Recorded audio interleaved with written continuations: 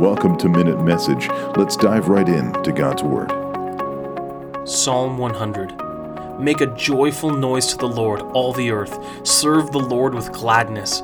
Come into his presence with singing. Know that the Lord, he is God. It is he who made us, and we are his. We are his people and the sheep of his pasture. Enter his gates with thanksgiving and his courts with praise. Give thanks to him, bless his name, for the Lord is good. His steadfast love endures forever, and his faithfulness to all generations. As the people of God, we must sing, know, be thankful, give praise, and bless the Lord. He is worthy because of his steadfast love and faithfulness. He has made us his own people, and with gladness we can worship him.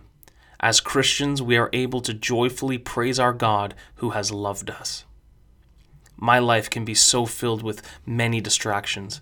I can often forget that praising the Lord is not only my greatest duty, but will be my greatest delight.